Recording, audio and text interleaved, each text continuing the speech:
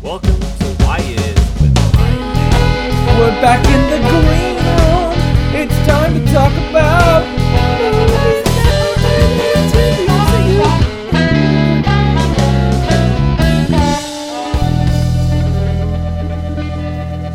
Can you guys believe that 50 years ago this week The Godfather came out? Never seen it. No. Yes. What? You've never seen The Godfather? No, I have. I was gonna say, no, he's guilt tripped me on this podcast that I hadn't seen The Godfather. I'm like, you've not seen The Godfather? And he's like, I haven't. And then I'm like, so you haven't seen The Godfather Part 2? And he's like, I haven't. And I'm like, Danny.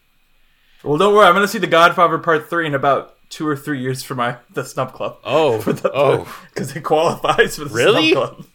Yeah, got nominated for a ton of Oscars and didn't win anything. Now, that latter part shouldn't be too much of a surprise. I hope I hope it was not nominated for screenplay, because do you want me to look it up real quick? Story's weak sauce. I don't know. I need to rewatch it. I have it. I heard it was recut recently into like something that I heard was somewhat better. Did it get rid of the incest vibes? It was not nominated for screenplay. Okay, good. I actually saw the recut, and I had never seen the original, and they don't cut out the incest. I'm not really sure like what they improved about it. Yes, Danny. It's pretty. I don't know if you haven't seen The Godfather 3. Like that is kind of like one of the major plot elements of The Godfather 3. Yeah, is the incest love triangle. I'm not really sure what they improved. It's wacky fun if you want to check it out. That would be fun to talk about my podcast in a couple of years, on Snub Club in a couple of years. Talk about incest. What a great time that's going to be. Yeah. And all right, now I'm going to use my change. So speaking of incest, no. Speaking of The Godfather Part 3, The Godfather Part 3 famously has a terrible performance in it. Haven't seen it. I don't know. By Sofia Coppola, which is bad. I believe she is either the second or third woman to be nominated for Best Director at the Oscars. And now, this week, we're talking about the first ever Pixar film solely directed by a woman, Turning Red, which is why we have 3 men on this podcast to discuss it. I'm here because of economics. I'm not here because of, like... Oh, yeah. By the way, Mark Young is joining us all the way from New York City, the greatest city in the world. Now? Yes. Oh, okay. Are you recording? Yeah. When did we start? After we clapped. We just open with our green room episodes. We just roll into it. We just. I thought there was. I didn't know there was like if there was an intro or something. We do. No, the intro is just the pre-recorded song that's going to be attached at the beginning of this conversation. Yeah. Oh no! I hope my opinions on The Godfather 3 are out in the world now. And anyway, Turning Red released in 3 theaters in the U.S. and on Disney Plus for everyone else. What was the third? Oh, do we represent all 3 theaters? Is that no? Why we're here? Oh, okay. The third one, I believe, was released in San Francisco because a lot of Pixar artists are there. They wanted to have it be able to be seen by the workers. So it played in San Francisco, Los Angeles, the El Capitan Theater, which is where I went, and at the AMC Empire 25, which is where Mr. Mark Young went from peer pressuring from me. It was like, you gotta watch it in theaters. Yes. My other friend in New York who told me they're going to see it ended up skipping it, so I'm glad someone I know went. Well, I don't know if, like, you mentioned you wanted to see it in theaters, but I don't think that there is any way to, like, capture your theater experience. I just saw it in a theater, but, like, you actually had to go see it in a theater for that whole deal. Yeah, do we want to start with that, or do we want to talk about the movie a bit first? I think people know what Turning Red is, but you can just be like, here is chronologically my experience with Turning Red, and it started with going to the theater.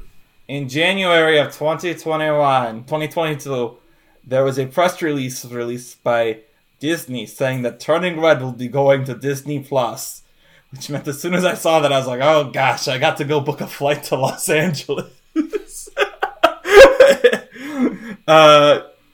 fun thing that I think is worth noting is that they announced that I was going to the AMC in New York, like, way after they announced I was going to LA. And I just kind of assumed to be in LA because I went to see Luca there. And if I had known I was going to New York, I would have definitely gone to New York and saved some money that way and seen it there. But at the time it announced I was going to New York, I was already booked my flight, booked my tickets. So, LA, there I went. And we went to the El Capitan Theater, which was preceded by the Pandemonium Dance Party. Which I do remember you telling me you were going to try and miss out on. You said, I don't want to be there for that. And then you sent me that video.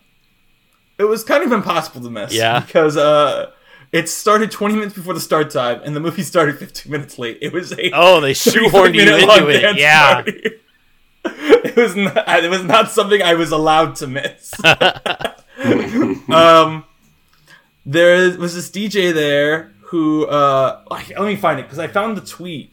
I sent a tweet to you guys yesterday of someone else who went there who remembered the names of the people because there were characters because this is a Disney thing. So there was this DJ named SB who had like a nice little turntable booth with like Turning Red labeled on it. It was like he was in one corner and the other corner was these giant cardboard cutouts of May and her friends. And I walked in the theater and all I hear is Dynamite by BTS. And I'm like, all right, okay. I guess it already started. And then at the end of every song, this DJ like blares his air horns and just goes, oh no. He's like, all right, everyone needs to get up and dance. Whoever dances the most, we need to turn this theater red. So all these children were there dancing. They're also throwing out prizes like Pandier headphones, which I thought were kind of cool. And then other things like, here's a mug. And I'm like, I don't know what kid wants a mug, but okay. Like, how did they deliver the mugs? Well, because eventually Sky, who worked backstage at this movie theater, why a movie theater needs someone working backstage? I don't know. They didn't explain that to me. But she walked on stage around the time like the movie was supposed to start at 1. Yeah. And she's like, how'd I get up here? Oh no. They're like, he's like, how'd you get past security? And they're like, he's like, oh, and she's like, oh, Bruno? And they go, we don't talk about Bruno. And all the kids just cheered. Also, I gotta say, they're like, all right, we're gonna dance along to this Encanto song. And they picked my favorite song from the movie, which is the one with the cactus girl. And I was so confused because the song to dance from Encanto is very clearly Surface Pressure, the one with the donkeys. It's very clearly that is the song to dance to in that movie. Yeah. I didn't get why they played this other song. Really unfortunate that Surface Pressure is the bop from that movie, but it's one of the darker songs, I think. It's like emotionally complex and whatever. Yeah. I mean, the songs in that movie are way more emotionally complex than the actual film itself. Oh my. But I digress. Mic drop. And then anyway, they asked us if we were ready for Four Town, and I was like, "Oh, are they actually gonna come out and dance?" But then they're like, "No, Sky's gonna teach you the dance that they do in the movie before it happens." Oh, and then Sky was like, "Let's turn the theater red," and then the theater they played one last song, which amusingly I noticed the first song they played was "Dynamite" by BTS, and one of the last songs they played was "Dynamite" by Teo Cruz, and I was like, does this movie have like explosions in it that I'm unaware of? Like, is this movie about dynamite? But anyway, then all the kids screamed. The theater turned red. They played the Lightyear trailer. Did they do any like pink or red smoke? Because in the movie, like when May turns into the panda, there's that smoke that would have been really cool if they like used smoke. But I think they were worried like it would freak out kids. Oh yeah, and also. Isn't that what happened with the Dark Knight Batman shooting in Colorado? Maybe. I thought I thought that guy like popped smoke grenades in the theater before running Probably something you shouldn't do before a Pixar movie. Yeah, definitely not. Yeah. Yeah, I bet they're probably like, yeah, no, we don't do that. We don't do that. we don't do that. But anyway, that was a 30-minute experience before the movie. It was this dance party that was going on. My goodness. I wish I had seen that. That does sound like why I want to go to the theater is like for some amount of like liveness and that sounds like that they delivered that. I mean, I guess. Well, what I think is interesting is, well, two things. Well, I'll go back to the other thing, but one thing I think is really interesting about the theater is that this riled up the kids so much that I'd say for the first 20 or so minutes, they were just murmuring so much until she turned into a panda, because they were all so hyped up on the music, you know? Yeah. But once she turned into a panda, they like, you know, they settled down. But that's still like 20 minutes into the movie. True. But then what was cool was when the third act came, and I know Tyler hates this, but people were like cheering Avengers level at stuff in this movie. It was so cool. What? Why do you hate cheering? That's another thing that I love about theater going, actually, is like people cheering. See, I'm like, I don't know. Yeah. I don't know. Movie theater, I'm just like, we have an unspoken contract to everyone to be respectful of each other and not to yell, because I want to hear the movie. I'm not here to hear other people cheer and yell. And yeah, I mean, like, the excited, like, whispering, like, oh, see, there's Danny Glover. What the heck? There's Andrew Garfield. Danny Glover pops through the portal in No Way Home. Spoilers. I would love that. To your other episode. Yeah. Yeah. So, yeah, I don't know. It's just something, yeah, that I've also, like, the theaters around me, we don't really get these super hype crowds. Like, people were crying in Endgame when Tony Stark died. Oh, spoilers. But Marvel podcast, we used to spoil Endgame 3 years after it came out. Right. How dare we? But it's crazy that Endgame got in before the pandemic. Can you? I mean, yeah. Well, right. Infinity War. Can you imagine if Infinity War was 2019 and Endgame was scheduled for 2020? Yeah. That would have been insane. Yeah, because I think that's one that they would have kept delaying. It would have, like, what happened to Black Widow? It just kept getting delayed and delayed. And I think they would have done that with Endgame. Yeah. Because, I mean, I always think about the biggest loss of money in this pandemic always will have to be Wonder Woman 1984 was done by November of 2019. They're like, let's hold it back for summer. And that was a really bad financial decision for them. There were quite a few movies that were going to come out right, like, they were going to come out earlier than when everything shut down, and then they decided, we're gonna move the date back a little bit. Yeah, no. Yeah, and I think Top Gun was another one, but that one wasn't done. And then there was another one. Oh, No Time to Die. Did that scheduled for November 2019? Did that actually come out? Did that Top Gun movie no, Top Gun's still not out yet. It's not. It comes out in May. It's still not out. I just feel until we finally get all of these films that were supposed to come out in like 2020 and 2021, like once they're finally through, I won't feel like I'm in a time loop. But I just feel like I think Top Gun is the last one. And we're just pretty sure. No. Actually, the last one is I think Minions 2, which still hasn't restarted its marketing. Oh, but I didn't even know that was a thing. It was scheduled for like June, I think, 2020. Hasn't Minions 2 restarted its marketing? Because isn't that the Gru origin? Did you get a trailer for it at Turning Red? I didn't, obviously. I did. Yeah, that must have been my. It was probably a trailer. Whatever good trailer you got. I mean, I saw it at the Disney Theater, so I only got Lightyear. That's the only trailer you get. That's what else I was going to say. What's really funny about the Disney Theater is, and this happened at Luca too, but it was even funnier here because we had the big dance party, right? So the theater turned red, and they're like, all right, get ready for the movie. And then they take the curtain down on the screen, and you're like, huh? Like, what? Why are you taking the curtain down? They're taking it down so that way they can do their very dramatic raising of 3 separate curtains before the movie starts. Because it's their old curtains. Yeah. Like they're really old, because it's an old theater. And it's supposed to be like a really dramatic way to start the movie. But the thing is, and this happened with Luca too, you can't give all this build up and just go to trailers. Like, that's not how this... Right. Like, you do all this build up and it's just like, commercial for Buzz Lightyear. And it's like, alright, okay. Yeah. And also, unlike Luca, where Luca... I just don't think this was so funny. They did a thank you for coming to see us in the theater thing for Luca, which was only for one theater. My goodness. At least that like let you like decompress from the trailers. This was like, Yeah. Lightyear trailer done. Turning Red just starts immediately.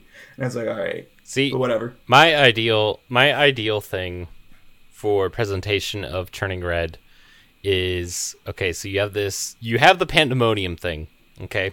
Because you got all those the kids. Town actually walk out. And The Town. right. So they have the pandemonium event, and then after that you go to one of your previews has to be Lamb. I don't know if that's come out yet, What? but that would be hilarious if you get that at this movie that's like in only select theaters, and Lamb is one of the things, and these kids are like, "Mom, what is that about?" And I just think it'd be hilarious. And then you still need you still need the Vin Diesel, the movies, the popcorn, that like You guys get Vin Diesel and I get Nicole Kidman. oh No, Nicole Kidman. No, Vin Diesel I know did what that, you're talking about. That was yeah. that was something he did a while back. yeah. It was like in front of a car or something. For Fanine. As everyone's title that call that movie. What I would have liked was a very passive-aggressive video. Thank you for coming to see a movie in theaters. Where told me she's like, "It's really nice for you to see this movie here in Los Angeles. It's really a shame that you can't see this in Toronto or Chicago or anywhere else besides here in New York. But hey, I'm glad you came." Like, Bob Chapek was a little busy last week with some other stuff, so he allowed me to record this by myself. Like, just get it back. Bob Chapek That's essentially it. Bob Chapek was dealing with backfire from messing around in legislation, so he's not here to stop me. Yeah, anyways. So let's talk about the movie. Let's talk about Turning Red. Yeah. The first ever Pixar movie to be solely directed by a woman. That I realized that if you say Pixar film directed by a woman about a girl who turns into a bear and her relationship with her mom, that can be, well, not exactly two things because I worded it wrong in the movie just saying that, but it's Brave is kind of my joke didn't work because I messed it up. I'm sorry. What was your joke? It was just saying like a movie about someone turning into a bear and about a mother and daughter relationship is the last Pixar movie that was supposed to be directed only by a woman, but then they fired the woman and replaced her with a man. Is that what happened in Brave? That's what happened with Brave. Yes, I've never seen Brave, so it's. Oh, should I see? Well, no. Oh man, all my streaming services were. The guy who was responsible for our streaming services in my apartment has moved on to a bigger and better apartment and took his streaming services with him. Rip. Good thing he's still Turning Red in a theater. Yeah. I'm curious about Brave. But anyway. Well, lucky you. For reasons that will become clear at the end of this episode, you'll get to watch it soon enough. Oh my gosh. I wonder what that could be. Yeah. But back to Turning Red. Tyler looks confused. I'm so confused, but just smile and nod. Yeah. I thought this was great. I don't know about you two. I think Pixar is currently on a streak of this, Luca and Soul, streak on the level of, like, their early days. I think all three of these movies are fantastic. They're all unique. And in the case of Turning Red, I don't really think I've seen... this to me feels... And this probably also had to do with me not being able to get into the first 20 minutes necessarily. I didn't dislike the first 20 minutes. I was just caught off guard by the tone and the pace of it, because I feel like it doesn't really feel like any other Pixar movie. Until... Maybe when the third act... Oh, by the way, we will spoil this movie in this podcast. Besides, like, in the third act of this movie, when you get that, like, those Pixar tears going, but you also, like, you get all these payoffs to these jokes that are set up at the beginning that feel very different to me from any other comedically driven Pixar movie. I don't know. I dug it a lot. It was fantastic. I also really like the movie. I kind of what do you mean by like jokes in the first 20 minutes that pay off later on? Because I thought that the first 20 minutes were a lot like the like trailers that I had seen, and then the movie really like picks up for me after the first 20 minutes. Yeah, I would say I don't know. I'd have to. I guess I more just mean like the jokes called out. Called out. Well, I saw this movie a week ago, so excuse me. I I don't know. It's just a lot of the stuff with like Four Town that's set up with their friend group that's even before their like. I think very specifically, like the moment this movie becomes like I can really like jive with it is when she becomes a panda. Up until that point, I'm kind of like, okay, I'm a little caught off guard by how quick this is moving. You know what I mean? Like it's edited very snappy. Danny didn't connect with the main character until she became a panda. It exhausted me. I don't know. Something about well, I'm not going to make that joke. Anyway. Well, I just made the joke where I was like, it exhausted me. Very sarcastic. That's right. For someone who I wasn't 13 in 2002. I was younger, but I was 7 in 2002. I was 9. I don't remember. I was in 2nd grade. Yeah. So yeah, I don't know. It captured the teen spirit. Not the Nirvana. There you go. Not Nirvana this week, people. Yeah. So hey, Mark hasn't seen Batman yet. Hush. It's in the trailer. Should I see Batman tonight? You should see the Batman. Boom, boom. Better than Turning Red. Nope, it's not. Whoa. What? Oh, whoa, wait, Danny. Time for Mark to break the tie. Whoa. Time for Mark to break the tie. I mean, we can't argue it because you haven't seen the Batman, so we can't. Yeah, I'm just. Is it going to be a fun time if I get it in IMAX? Oh yeah, it'll be a good IMAX movie. Good IMAX I was like, movie. I didn't see it in IMAX. I did see it in Dolby Atmos, and I definitely recommend. Well, IMAX is similar sound. Is it? That's why I'm like, Gotcha. it'd be good. Yeah. Yeah. All I'll say there is, though, I don't really think Turning Red and the Batman are remotely comparable at all. So it's kind of I mean, I guess one could maybe argue like Ludwig versus Giacchino because Ludwig is great. Yeah, although I think in this movie the Four Town songs kind of overshadow it. Yeah, entirely. yeah. Which that was done by Billie Eilish, right? Shockingly, like she nails the sound of like NSYNC and Backstreet Boys. Right? I was really surprised by that. I was like, okay, all right, let's go. I think it's like her and is it her brother? It's Phineas O'Connell, who voices I think one of the Four Town members as well. Oh, okay, yeah. Yeah. It definitely brought like vibes of like back when the Jonas Brothers were the Jonas Brothers. That's the vibe that it brought. That it reminded me of, and to me, in my middle school, because you're 2 years older than me, it reminded me of One Direction. But like, boy bands are just kind of this thing that will always be around. I don't know what the popular one is now. I remember Hot Chili Ray being a thing too. Yeah, I was like BTS. Oh, BTS. Yeah, of course, because I walked in and Dynamite was blaring. Yeah, but yeah. But yeah, I think boy bands are just always going to be this great, this phenomenal. I think it's interesting to me. This kind of actually goes with what I was talking about with the Batman in a sense, where I feel like a lot of discussion around this movie about that, where people are just like kind of trying to dismiss it anyway. You remember like how I mentioned this last time when we talked about Batman, where you were like, people don't like Pattinson because of Twilight. And I think it's not really fair to. I think that's a lot of like the stuff with this movie. People are like, well, I didn't like boy bands when I was a kid. I'm like, yeah, because you're a boy. Yeah, so like, like. Boy bands have always been a thing. Like, get over yourself. Yeah. I don't know. I think this movie is intensely very relatable too. Yeah. Even as I think so. It captured the nostalgia of early 2000s really well, much better than a movie that we'll talk in a few weeks down the road, Danny. That was set in the 90s.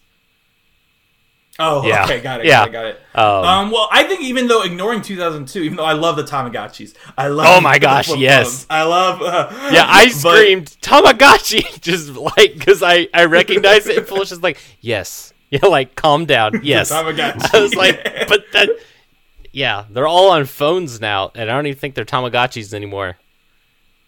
People, but I was actually more referring to as Tamagotchi. What? You don't know what Everything's Tamagotchi a Tamagotchi. Oh, yeah. Anyway, look at our little Discord screens. We're like the little connector dock Craig things. is the Tamagotchi. I gotta feed Danny. Hold on. What I was actually more referring to is, yes, the 2002 stuff is great, but I think more like when I was leaving, at the front I saw it said, "Do you know what would make a great double feature with this?" And I like immediately glared at him when he said it. He said Bo Burnham's 8th Grade, which I don't like at all. Not seen it, but I still don't like it. I think this nails middle school way more. I think the best pairing for this would be. Never mind. I was going to say something that's very much just not a good pairing for this. Attack of the Clones. Yes. Yeah, Attack of the Clones. It came out the same opening weekend as the Fort Town concert. So yeah. Like Mike, about middle schoolers in 2002. Hey, Like Mike is the classic. Yeah, I say classic. Mark's like, what's like? It's 20 years. It's 20 years old. So now I think like, at least in Illinois, I think like if you have a car that's 25 years older, it's not an antique, but it's like. You have to like get certain plates or something for it. Yeah. Insanely weird moment in this movie after this movie came out, where I was like trying to think, oh, how old would May be today? Then I was like, wait, 2002 was exactly 20 years ago. What? Yeah. Yeah. It's just like, oh my gosh, because you see, I watch it, I'm like 2002. Oh, it's just my childhood. That's not that long ago. Then it's like, oh wait, it was exactly 20 years ago. Yep. Yeah. But anyway, we should probably discuss the film a bit. Yeah. Well, we were getting there. I wanted to discuss the film, and then you were like, I actually don't remember anything from it. Well, no, I do want to discuss the movie, that was but my way in. I think, to me, I think the beauty in this film, I think this has probably the best executed third act I've seen pretty much in anything in quite a while. Because I think, as I said, I can't remember exactly, and it's throughout the whole movie. It's not just the first act, but like everything pays off in a satisfying way. And I jump between laughing hysterically in that third act to crying a ton and back and forth, and it really nails, like, I never feel like I'm still crying when I should be laughing. Like, it gives me just enough time to compose myself and move on to whatever emotion this giant whiplash I'm going through is. And as I was saying, my audience like cheered at moments in that third act where she was like, I don't, the exact line is way better, but when she's like, "Get off my back, Mom," our audience was like, "Yeah, get off her back." And I was like, "You tell her, May." It seems like a very young audience. Well, no, it was like adults were cheering too. Like when she started twerking too, like the audience was like, "Yeah, oh my, do that, piss your mom off."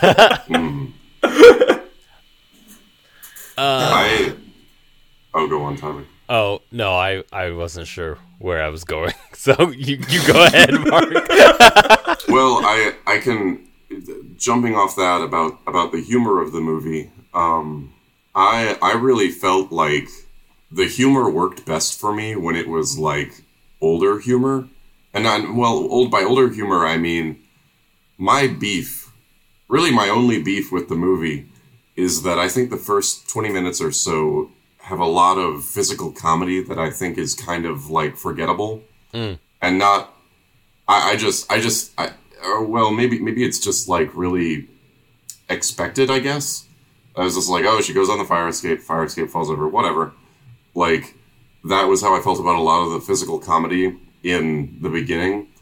But I think anytime the film, like, tries to make, like, older jokes that you wouldn't get as a kid, that it really worked for me. Like, the one thing that I actually found this, like, laughy, funny, and I don't think anyone else in my theater did, is the line, which is, like, throwaway, where May is like, "Oh, I have to go," like, they're talking about the concert, and she's like, "All my friends are going to become women without me," which I think is hilarious. But, like, I laughed a big at that response too, in my theater. People really laughed a lot during my showing, but I love that sort of thing, where it's just, and I think that sort of thing, and a lot of, like, how she expresses her attraction to Tyler, I think it's very physical, but I think that a lot of that is really, you only kind of get it if you're older. Yeah.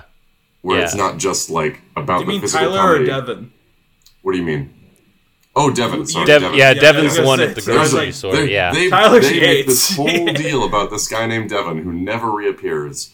which True. is fine. Hey, he's a merman. Yeah. Let him live. Well, I actually think. Oh, sorry. Oh well, I just like this is.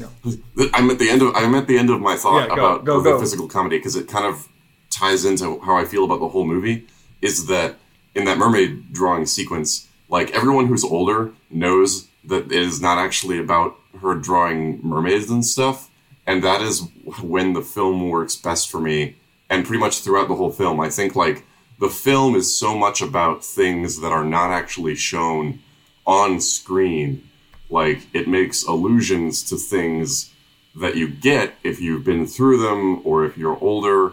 And it's like, there's this family trauma, which is never explicitly talked about. Like, which was just hinted at. A certain other animated movie that came out recently that very blatantly, I feel like, mentions it. Which one? Personally. I think Encanto is kind of tackling this. Did you see it? Tyler, I forget if you've seen Encanto yet. I've not. No. It kind of tackles the idea of this being about, air quotes, generational trauma, but I think Turning Red is way more nuanced in how it actually explores it. Yeah. Well, and I think it's because Turning Red leaves more to be filled in, and it covers everything up with jokes, but it lets you imagine, like, oh my gosh, like, the mom and the grandma, like, they are, like, really messed up.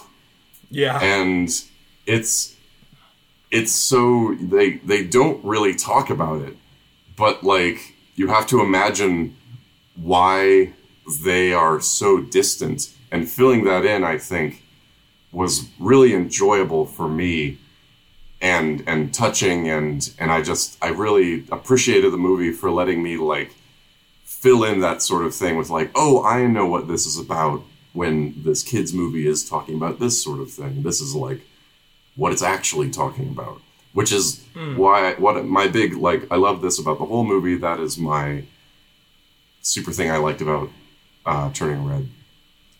What I was gonna say, to jump way back, I hear you, Mark. No, that's fine. I agree. This but is I wanna, my big take. But go why on. I don't think the first 20 minutes actually works for me. I want to jump back to that. Besides, of course, the kids talking during it is. I want to compare this to Luca, because I think art style wise, both of these movies are trying something very different for Pixar. Because they've just been, pushing towards realism, and now they do Turning Red and Luca, both of which are like, no, this is a cartoon. Like the difference is with Luca, it still does very much keep the Pixar like, this is like a real summer type of tone thing, and this movie just jumps in with like this over the top voiceover that's moving super quick. And the thing that really stood out to me was when the mom discovers the journal. And she immediately goes after Devin. To me, I was just like, it's such a heightened thing that I'm not used to being in a Pixar. It's kind of like you watch any Disney movie from the 90s, and then you watch The Emperor's New Groove. And if you're told The Emperor's New Groove is a Disney movie, you're gonna be very thrown off watching it. Yeah. But that's part of also what I mean, where it's like, this doesn't really feel like any other Pixar movie to me before. And that's also like once you get past that hump of like the mom going to talk and yell at Devin for like, also she yells about like how it's very like, what did she say? She's like, you're doing drugs. Yeah, you she says you do drugs all day or something like that. Yeah.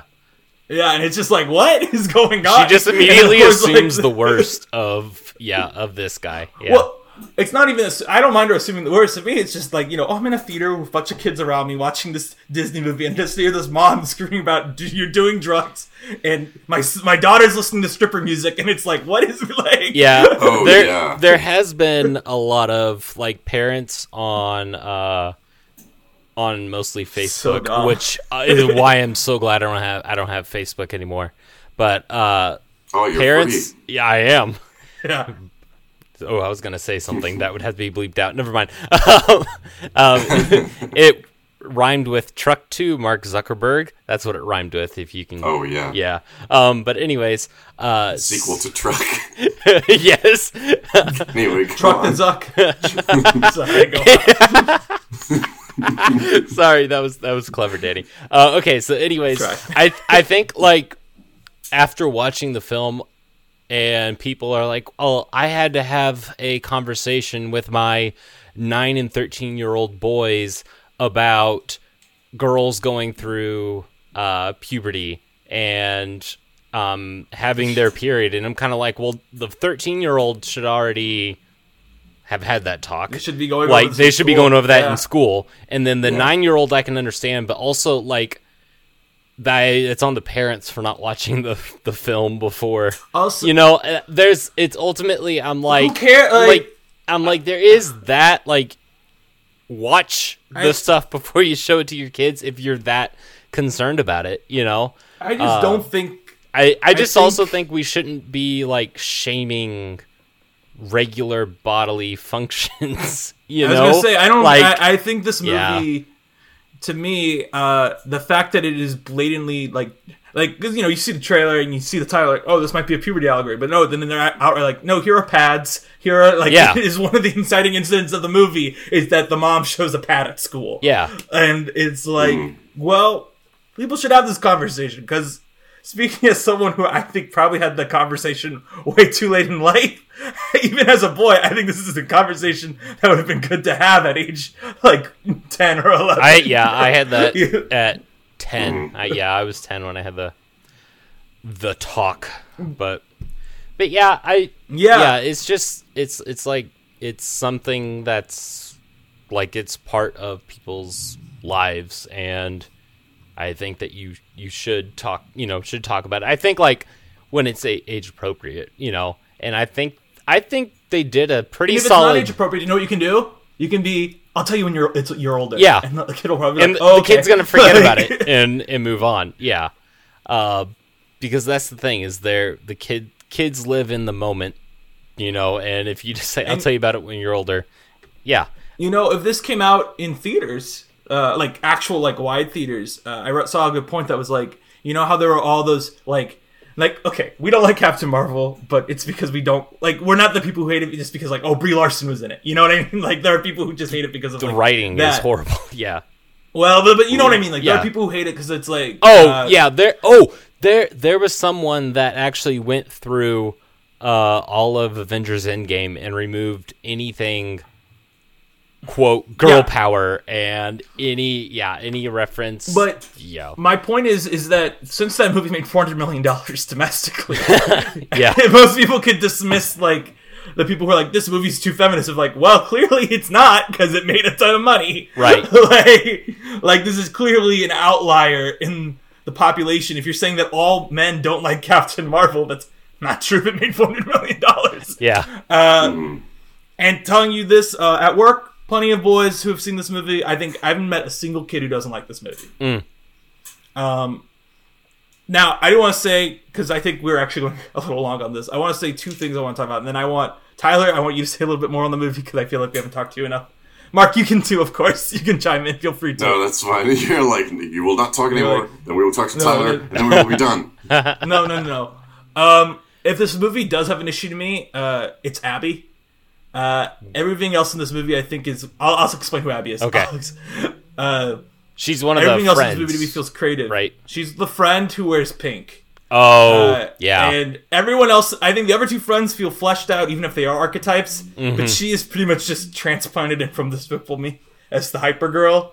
And I get that they can't all be like winners if you're a movie with this many characters. Yeah. But in her case, she just really exists as an archetype, and it feels like she feels way less real to me than anything else in this movie. Yeah. If that makes sense. Like, character-wise. She was at 100%, like, 200% of the time, and I was like, girl, calm down. Like, I mean, there calm are down. kids like that. Yeah. I just felt like here, it was, like, just too much, just like, oh, this is that character that's in every animated movie that's just supposed to be the funny side character. And doesn't have anything else to her. That said, I do really like the moment where she mixes up Toronto with Toledo. That got me a big laugh. that is funny. And I feel like that is the only one of those three characters that would work. I liked the humor of Toledo. What is that even? And it's like it's hilarious because so many animated films are like it's just you just assume that they're set in America. And I love that this is set in Canada, and they're going by Canadian like norms. They're not everyone in Canada, not everyone in America knows where Toledo is, but like one of my favorite moments in the first 20 minutes is when she goes like, "I'm 13, which means I'm an adult. Just look at my car. Yes, look at my bus transit pass. card, Yeah. and it's the Canadian transit card." And I'm like, "That's cool." Like, yeah. And the other, I had one other thing I wanted to mention, which was to me actually the moment that got me the most emotional in this is the scene with her dad. Oh yeah. When her dad's looking at the video and then she goes to talk to him, he goes to talk to her. And a part of the reason for that is I think this movie is about a lot of things, but one of the things that really stuck out to me is that there's this quote that I can't remember where I initially heard from, but I remember it's one of those things where when you read it, it just kind of sticks with you. Mm-hmm. And it was like, parents will never fully know who their child is, and that's okay. Yeah. Because everyone has two separate selves to them, and it's just this movie is kind of about that split where you first realize that you are someone different at home than when you are with your friends. Mm-hmm.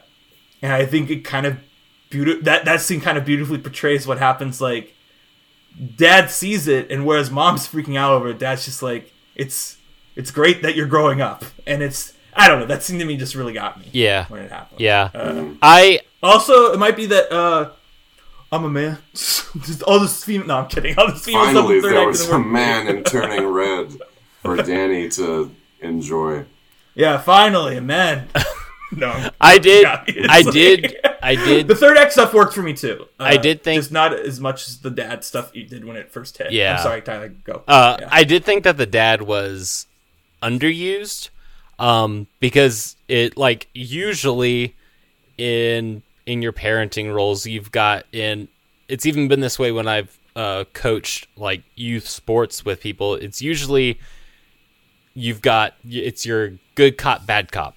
Your person that's a lot more a stickler to the rules and is like, this is the uniform way of how we're doing things, and then the other one that's a lot more there for like, if they're the one that people go to for like more of mentoring and that emotional support. And I felt like the dad was much more of the emotional support role for May. I wish that he had a few more lines in the beginning of the film. I kind of get it though, because when I went through puberty, it's not like I went to my mom about it, Right. Because I'm like, because the lines that he had were just very much like, I like Fridays. I like the table. I'm sitting at the table. And I'm just kind of like, give him a little more, like, let him live in the space, Yeah, let him live in the space a little bit more, and that's kind of what I wish for with the dad. Let me see. I was okay actually with how the dad was utilized personally. I liked that they finally used like him more towards the third act. That he was a lot more when he finds the video camera and he talks with May, and I'm like, okay, yeah. To me, the movie is just entirely not entirely, but mostly from the perspective of May, and I just think her relationship with her mom is so dominant that she doesn't even think to go talk to her dad, right? Which is something I don't know. To me, I get what you're saying, but in terms of this being like a relatable story and like how things would actually go, I think it's totally realistic. She wouldn't even think to even talk to her dad about it, especially because her mom is very clearly the actual leader. Yeah, of the, like, she's the one who puts the bread on the table. She's the one who does. And I do like pushes everything. I have a friend who's from China and I have a friend who's from the Philippines, and they've said that their mothers are very much like this is the way that things are happening. This is the way that they're set going to be, and I think that the movie does a good job of not stereotyping that and fleshing out the mom's points of why she is. Like, we go through learning along with May, learning about why the mother is the way that she is, but it's generational trauma. Exactly. I thought we that just constantly ignore, refuse to fix. I thought that the friend group was super, super annoying.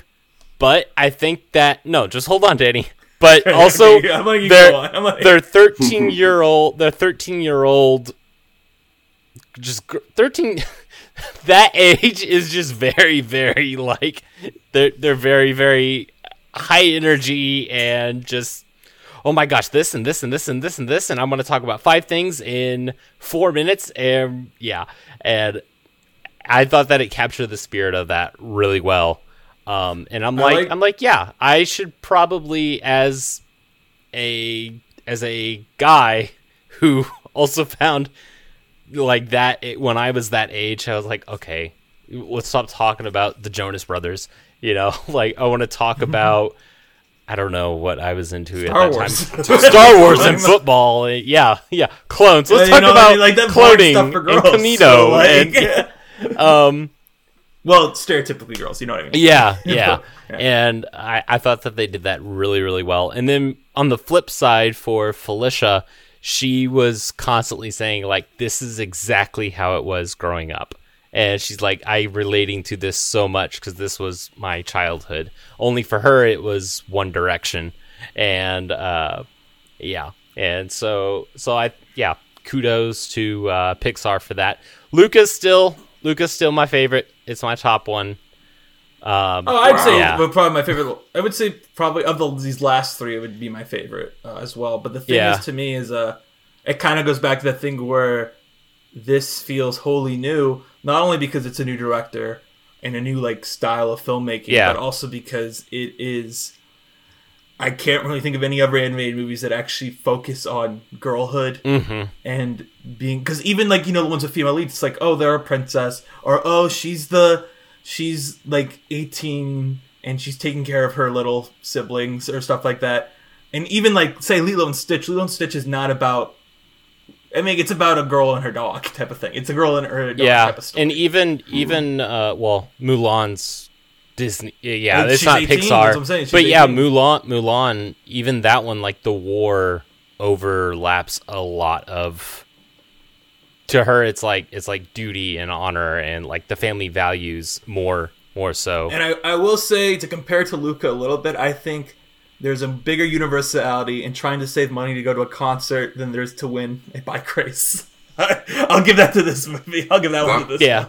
That was something that I also loved, is that the stake is like really low, but you get so much out of it.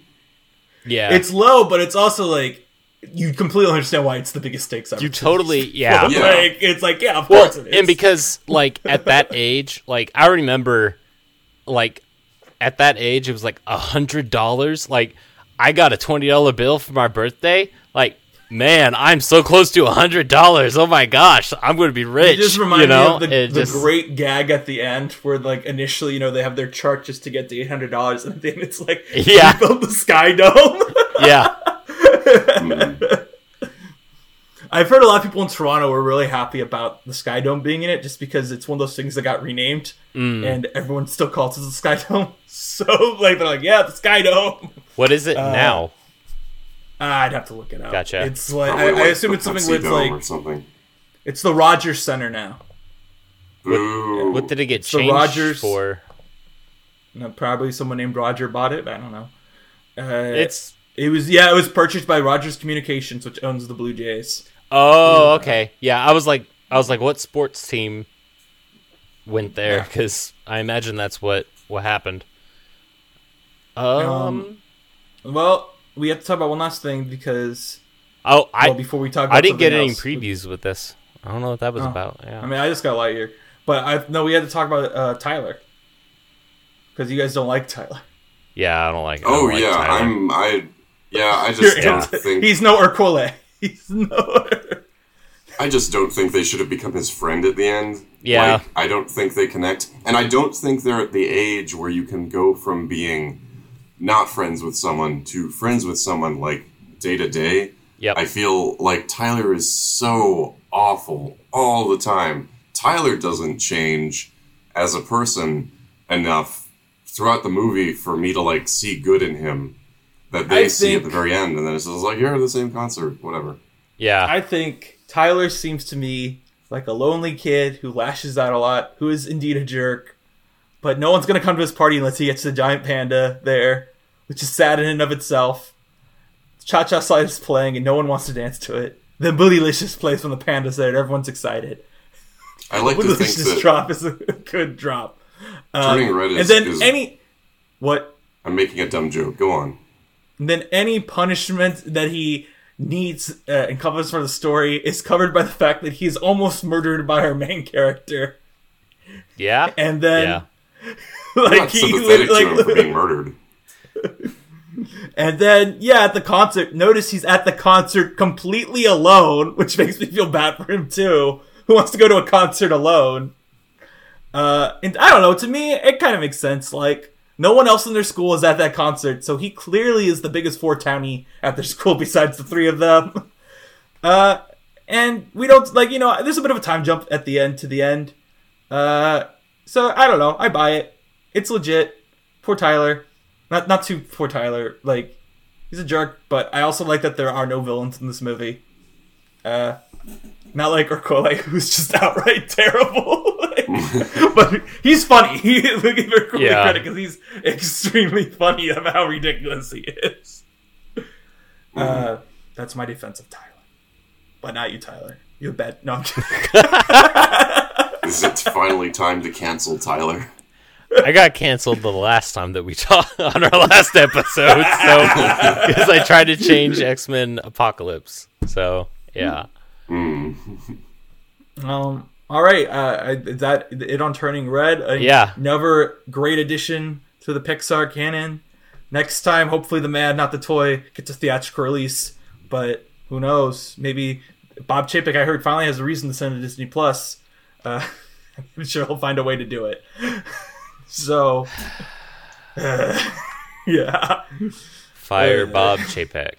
Hashtag Actually, Fire Bob Chapek. The thing about Lightyear to me that gets me so mad, unrelated to everything going on, with Bob Chapek right now, is like, if it is put in theaters, you have to go see it to support Pixar movies going to theaters. But it's also like, it is a franchise film, so I can't be like, this makes me want to go see movies like Turning Red in theaters, because that's not the message they'll take away from it.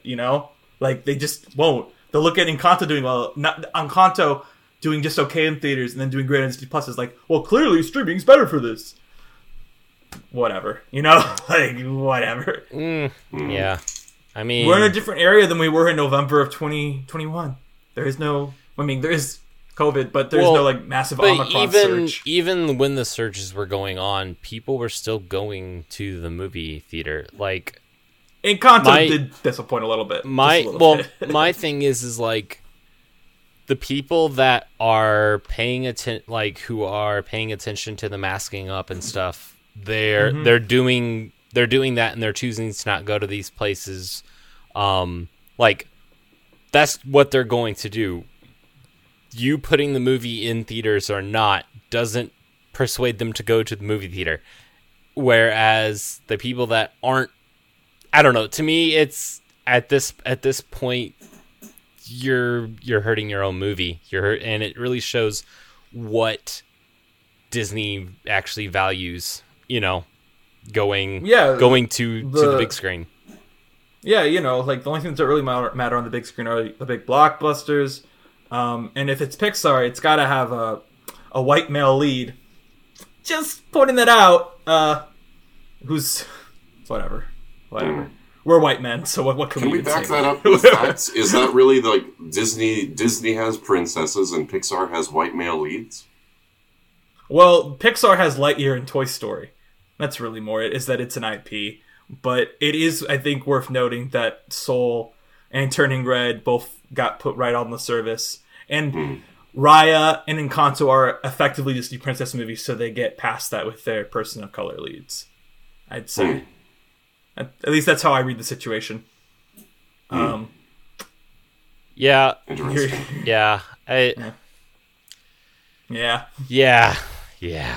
all I can really say. Yeah. And, Luca was about gay fish, so, no, I'm kidding. Allegedly. Allegedly, yes. All right, well, Tyler, are you going to ask me and Mark a question? So how's your day been? Like, So- why are you here? So yeah, like the last Green Room episode, I talked about how I started a YouTube gaming channel. Playing. Just stop, Danny. I got it. I'm Okay, working. okay. I'm working. Let me work my magic. So I started a YouTube gaming channel around Farming Simulator, and you can find me at CC Farms on YouTube. Also have a Twitter that I put out polls and no one ever does them. But I do them. no, I put polls out on the CC Farms Twitter. We do it for YIs, and they get feedback, but I don't have anyone following me on my CC Farms Twitter, so I'm just kind of like, well, I'm here. But anyways, so yeah, so my thing is, Danny, wasn't there something we talked about, a venture? Also, that I'm going out on my own venture into the world of farm simulation. What are you going on a venture for? Well, as you've noticed, probably, and I mean the listeners, whenever there's a Pixar movie out, I kind of hijack this podcast to be about that instead of Marvel.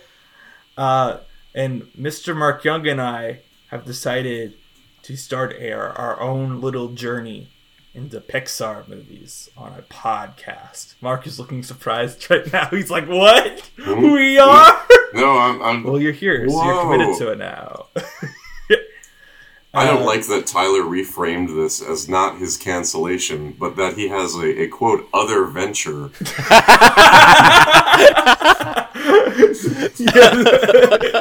But that's cool. I had to Bob Chapek the whole thing, so It's about me. No, it's okay. This podcast will be titled "Looking for the Ocean: A Pixar Journey." Tentative title. We'll see if that changes. That's what we landed on. But yeah, it's a thick one. But we will cover hopefully every single Pixar produced project ever. Yeah, starting with the adventures of Andre and Wally B. Yes. So, and of course, our first episode, because that is a 15-second long short. Our first episode, we'll talk more about our mission statement for that podcast. And we are looking to launch on May 27th. May 27th. Yes. Yeah. Yes. I thought you said May 7th. My bad. No. I did look that up in the middle of this recording because I was like, oh my gosh, I have to know when our thing is going up. But it's Yeah. like a month away. Yeah. Because that is the traditional release date for Pixar movies back when they came out in May. So Up and Finding and when they came out around that time. when they actually were on in theaters, right? But also, I think around Ratatouille is when they... no, because Up was after Ratatouille. But around the 2010s, they kind of just switched it to Father's Day weekend. Oh. Which worked really well for The Incredibles, too. So, yeah, I was going to say, was there a change in, box office there? Did they see more because of that type of weekend? It's because kids are still in school at the end of May. Yeah, you can true. get a full day on Friday. Yeah. If you could put them out in June. True. Lightyear's currently scheduled for around that time this year. So. Yep. Yeah. So if you want to listen to that, and be aware that in 2 years' time we will talk about Turning Red again. Mark's like, what? I thought we just covered it. We don't need to do it again. What's your question, Tyler? I think you should name the podcast "Beautiful Butterfly." That's what you should name it. I think it's really interesting because when I've been talking about this in private to people, everyone keeps asking me about if they can. A lot of people are asking me about Bug's Life, and I'm like, that is the one Pixar movie I have no attachment to at all. I'm amazed that was you one of do the not like Bug's Life. That was one of the first ones, wasn't it? Yeah, but see, 2. when I was a kid, I was all about that Toy Story, and that Bug's Life is kind of like whatever. See, in Toy Story, the bully scared the heck out of me. Sid was his name, I think. Who do you think was better animated, Sid or Tyler? Very easy question. It's interesting. I mean, this is sort of what we'll talk about in the show, but it's interesting watching. I watched Toy Story for some reason a week or two ago, and it's really interesting how with however you call it, limited planes or whatever. The choices the early Pixar movies make are really interesting with using what they have to make someone like Sid look mean, you know, and versus what they can do now visually. So. I did like in Turning Red, I did like how they incorporated various art styles in, like when the girls were super excited, their eyes were changed to like a different. I feel art like style, every animation style animated would look movie like. nowadays, I feel like a large chunk of animation movies these days, the director will go on the record and be like, "Yeah, I was inspired by anime, and this is like the first time I can actually see it." Yeah. Like, I'm sorry, I love Luca, but then the director there was just like, "Yeah, we were inspired by anime." I did not get that in Luca. Yeah, I did not get that in Luca. But I definitely saw it in Turning Red, and that's something that like anime is very popular with kids right now. So yeah. Yep. So anyway, thank you for being by our side. Our side. Can I plug one more thing? I have a project coming up. Oh yeah, Mark Pimp stuff. Sorry. No, that's totally fine because anyway. So on TikTok, I am Mark Young TikTok, and it's just me and a picture of my face with a mustache. And I'm on all the other socials, but on TikTok on Wednesday, I'm going to start a one-man performance of Plautus's The Haunted House, which is an old Roman comedy. And will that be archived up there? Because this episode will come out after that. Oh yeah. So currently, check me out. Check me out on TikTok. We'll see. I'm gonna be somewhere in the middle of this project because I saw the play was named Haunted House, and there's very little of that in it, but it's an old Roman comedy, and we're going to see what the medium of TikTok is like for that. So that's my thing currently going on right now. Cool. And I'm also, I'm on everywhere else. All right. Yeah. Okay, now I gotta... What's the other part of that movie? That song. Well, you're always on my mind. My mind in the green room. Yeah, thank you for coming. Yeah, thank you watch for Turning having Red me. on Disney Plus. Oh yeah. Yeah. So thank you, Mark. Yeah, thank you for coming. Thank you, Mark. Also, I was thanking the listeners. No, I'm sorry I keep hijacking the ending. Go on. Thank Oh, you, it's okay. Check out Turning Red on Disney Plus because that's the only place you can watch it now. We assume that if you are following this Marvel podcast, you have Disney Plus. So Probably. Yeah. Yeah. You get rid of Netflix now because those all got moved. So Bye-bye. bye. Bye.